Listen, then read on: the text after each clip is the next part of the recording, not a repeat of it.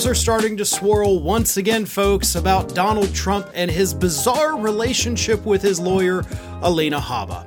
This time, Donald Trump partied on New Year's Eve, not only, by the way, with Vanilla Ice, a Ninja Turtle, and a Cher impersonator, but also present with him in some photographs was Alina Habba at Mar-a-Lago on New Year's Eve.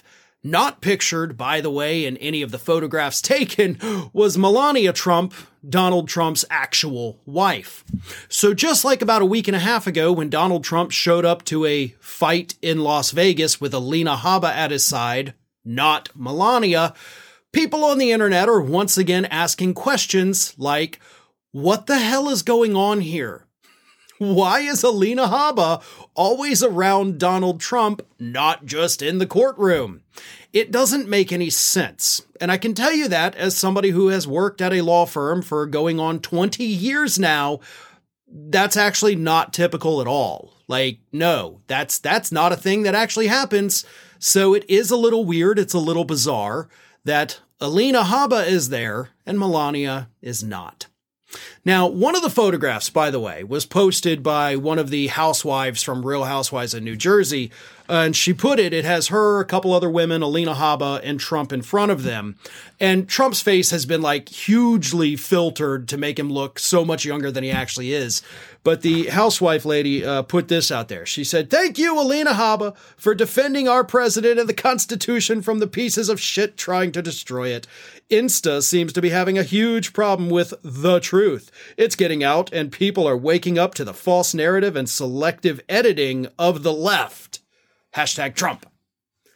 The selective editing, kind of like you did with Trump's face in that photograph. But either way, editing the photograph, making Trump look younger, whatever, people use filters on social media all the time. I'm not necessarily going to hold that against her, except for, of course, the hypocrisy of the selective editing. What is weird, however, is that Alina Habba is always at Trump's side and his own wife is not. Now, Melania's absence is actually easily explained, but it only raises more questions as to why Trump is not with her. Melania kind of took the holidays off from being around her husband, who can blame her, to spend time with her ailing mother. Reports say that Melania's mother is very sick. Whether or not she's going to pull through this illness, I don't know. The reports are not exactly clear about what's wrong with Melania's mom, but she is spending time with her mom. So that's why Melania was not at the party. That's why she wasn't with Trump at the Christmas stuff at Mar-a-Lago. But reports had also told us like a year or two ago, Melania's parents actually moved into Mar-a-Lago. So if her mother is in fact sick, as long as she's not somewhere off in hospice, isn't that just on the same property? Like, you couldn't take a few minutes away to be like, okay, I got to go make an appearance at this party with my husband who's running for president so people don't start asking questions. Or maybe if your mother is at the point where she's no longer at the property and you know, somebody's care, why wasn't your husband with you? You know, I know he likes to throw his New Year's Eve Mar-a-Lago bash, but you would think his mother-in-law possibly, you know, maybe being on her deathbed or at least being, you know, horribly sick, he could take time to go be with his family and actually act like he gives a damn about them for 5 seconds. Could have had one of his idiot sons run the party, but no, none of that. Like, this isn't how a normal family operates, folks. That's what drives me so crazy about this, is that his supporters look at him, they see this loving family man that can do no wrong, and oh, he's such a devout Christian too, apparently. He's parading around with his lawyer, who he obviously finds very attractive. His wife is nowhere to be found. The family is in shambles. The family business is going down the toilet. And all Trump can do is party with his lawyer. Yeah, none of it makes any sense, but that is exactly what's going on in Donald Trump's life right now. A new report came out just a few days ago talking about the members of Congress that have made the most money off of trading stocks while being members of Congress. And in that list of the top 100 members of Congress, right there in the middle, is none other than Marjorie Taylor Greene, who has made obscene amounts of money through her investments since becoming a member of Congress. And this report says that in the year 2023, Marjorie Taylor Greene's average return on investment came out to 18.6%. That's huge. It's not the biggest, but an 18.6% return on your investments for a 12-month span, that's way above average. So you're obviously doing something right there, Marge. Except Marge says no.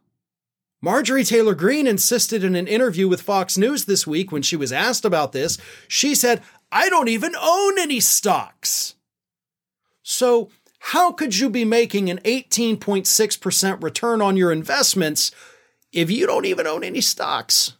Well, Marge had an answer for that. And her answer was to throw her minor children under the bus. Yes, that's right, folks. It's Marjorie Taylor Greene's kids that are out there making all those stock trades. By the way, Marjorie Taylor Greene does in fact have two sons. As far as I know, I think they are both under the age of 18. So, they're not exactly out there on the phone with their broker. Buy, sell, do, no, they're in high school. Here's what Marjorie Taylor Greene told Jesse Waters about the whole thing. "I actually asked my team about that today, why my name was on the list, because I don't even own any stocks, and I haven't in all of 2023. As a matter of fact, we have to report everything, including children who are dependents of ours. And I think what was reported was actually related to my son's account that his father and I set up for him years ago." Oh, so you didn't know what it could be, so you had to ask your staff, like, "Hey, staff, why am I on this thing?" And then you had to be reminded that you and your ex-husband now set up a stock account for him? Like you didn't know that? That seems a little fishy, especially considering the fact that for your first 2 years in office, 2021 and 2022, you were also consistently listed as a member of Congress that was buying and selling stocks, of course, related to things that were going through Congress at the time. In fact, it got so bad that you had actually said during an interview, or actually, no, I'm sorry, you put this on social media. You said, "I have an independent investment advisor that has full discretionary authority on my accounts. I do not direct any trades." So a year ago, you're out there saying, "Hey, yeah, I got lots of stocks. I don't direct the trades. Those somebody else does." And then now you're saying, "What are you talking about? I don't even own stocks. That's probably my kids messing around on the computer, getting an 18.6% return on investment." No, nothing about this makes sense. The only way to make it make sense is if, as part of her divorce, her and her husband were forced to sell off the stocks and then split the cash from the sales. Either that or her husband somehow got all the stocks in the divorce, and that doesn't seem like a thing that would happen. It would also not make much sense for her to have to sell off the stocks instead of just, splitting them or possibly just holding the joint account and splitting the profits off of it.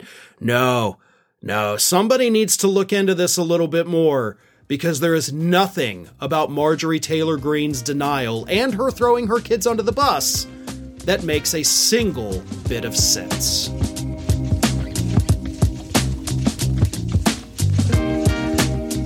Well, folks, it only took him 3 years to finally do it, but by God, this week, Donald Trump finally, again after 3 long years of waiting, released the report showing all of the massive fraud that took place.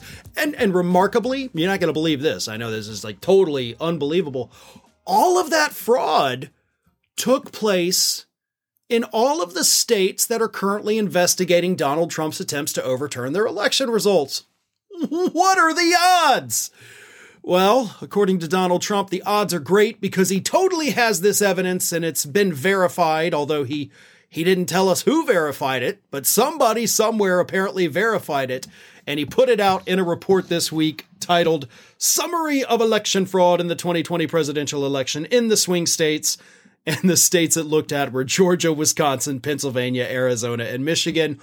5 states that, well, one, Georgia's already indicted him. The other 4 are currently investigating what he and his accomplices did to overturn their state's election results. And Donald Trump, just with the best timing ever, says, oh no, now, 3 years after I made the claims, now I can finally prove it in this half-assed, completely bogus report. And when Trump shared that report on social media, he shared it with a post that said, quote, I am pleased to share a report that is fully verified. Most of the information was gotten from government sources, tapes, and other public records, and compiled by the most highly qualified election experts in the country. If the Republican Senate does not step forward and address this atrocity, it will happen again and be virtually impossible for Republicans to win elections in the future. So, what's in the report, man? Like, who are these people you talk? Like the tapes? You have tapes of fraudulent voters? Like they recorded themselves, like on audio, committing voter fraud? That seems a little weird. I'm not saying it didn't happen. I'm just saying it didn't happen. Like nothing in the report can be verified by any of these alleged outside sources that Donald Trump claims have, I guess, verified this information. Of course, the timing of this report also coincides with an actual election expert that Donald Trump himself paid a couple $1 million to. He wrote an op-ed, Ken Block is his name, with Simpatico Software Systems, wrote an op-ed in USA Today this week that says, Trump paid me to find voter fraud. It simply didn't exist. And by the way, Mr. Block has actually already cooperated with the January 6th Select Committee, and there's no reason to believe that he hasn't also cooperated with Jack Smith. But Trump claims that this new report that he has put together, I guess himself, totally exonerates him 100%. In fact, in a second post on Truth Social, Trump said, what I was doing is bringing to light the fact that the election was, without question, rigged and stolen. If I did not do this, I would have been in violation of my oath of office and the Take Care Clause, which requires the president to take care that the laws be faithfully executed. Therefore, he says, I am entitled to total immunity because that is exactly what I was doing, taking care of our country and guarding it from rigged and stolen elections. How nice is that, right? Trump is just looking out for us. And even though he's been given opportunity after opportunity, like, you know, in all the court cases where they tried to overturn the election results, he was given all those opportunities to turn over this information about alleged voter fraud.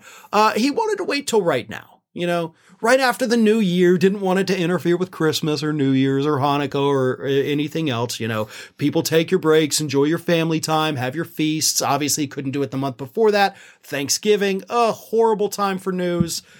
So he waited 3 years to give it to us right now, right as he is facing criminal trial after criminal trial. Can't wait to see what Jack Smith does with this, but I'm willing to bet it's not going to move him whatsoever, because if Trump had this evidence, he would have shown it in court more than 3 years ago when he actually had the chance to do it.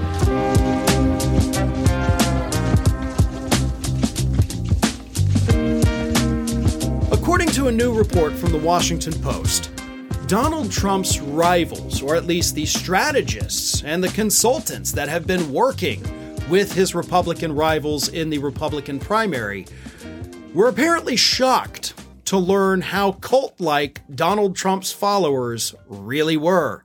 Apparently, they just had no idea that the Trump cult was in fact a thing, but now they're willing to admit that, yeah, there is no convincing these people who blindly support Donald Trump that he's not all that great.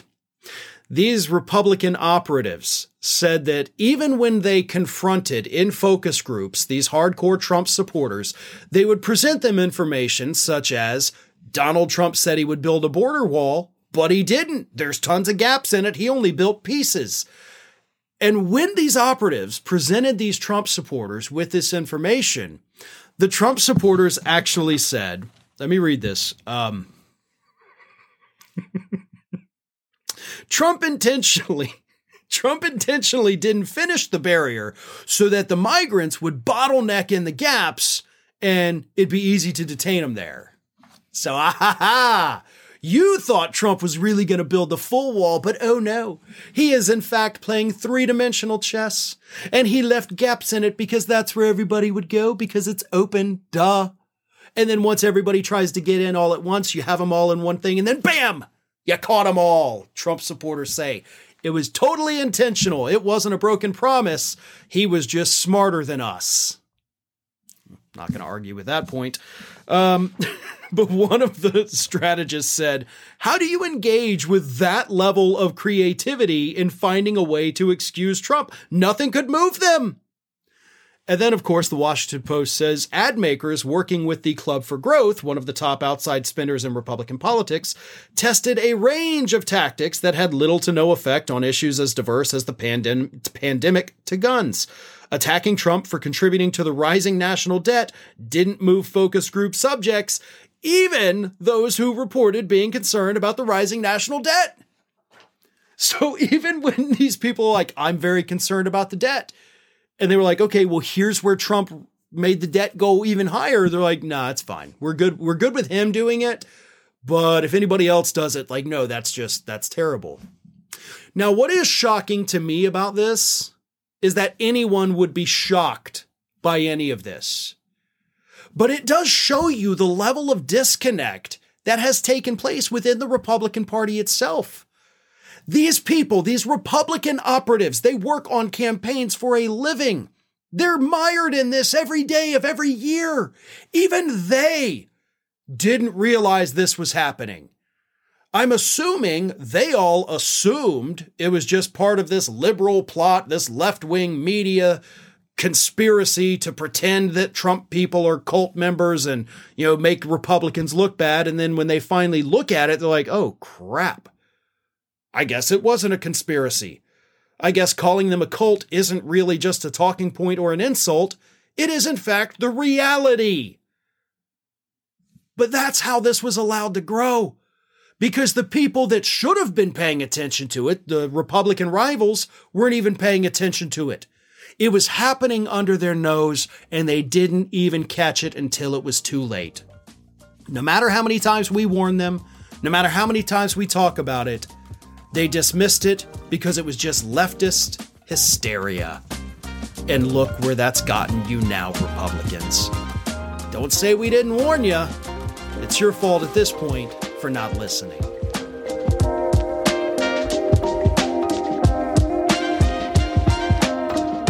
Thanks for listening to today's Fair and Balanced Daily. Stay up to date with all of our content by finding us on YouTube at youtube.com/fairandbalanced and follow me on Twitter, Facebook, and Instagram at Fair and Balanced.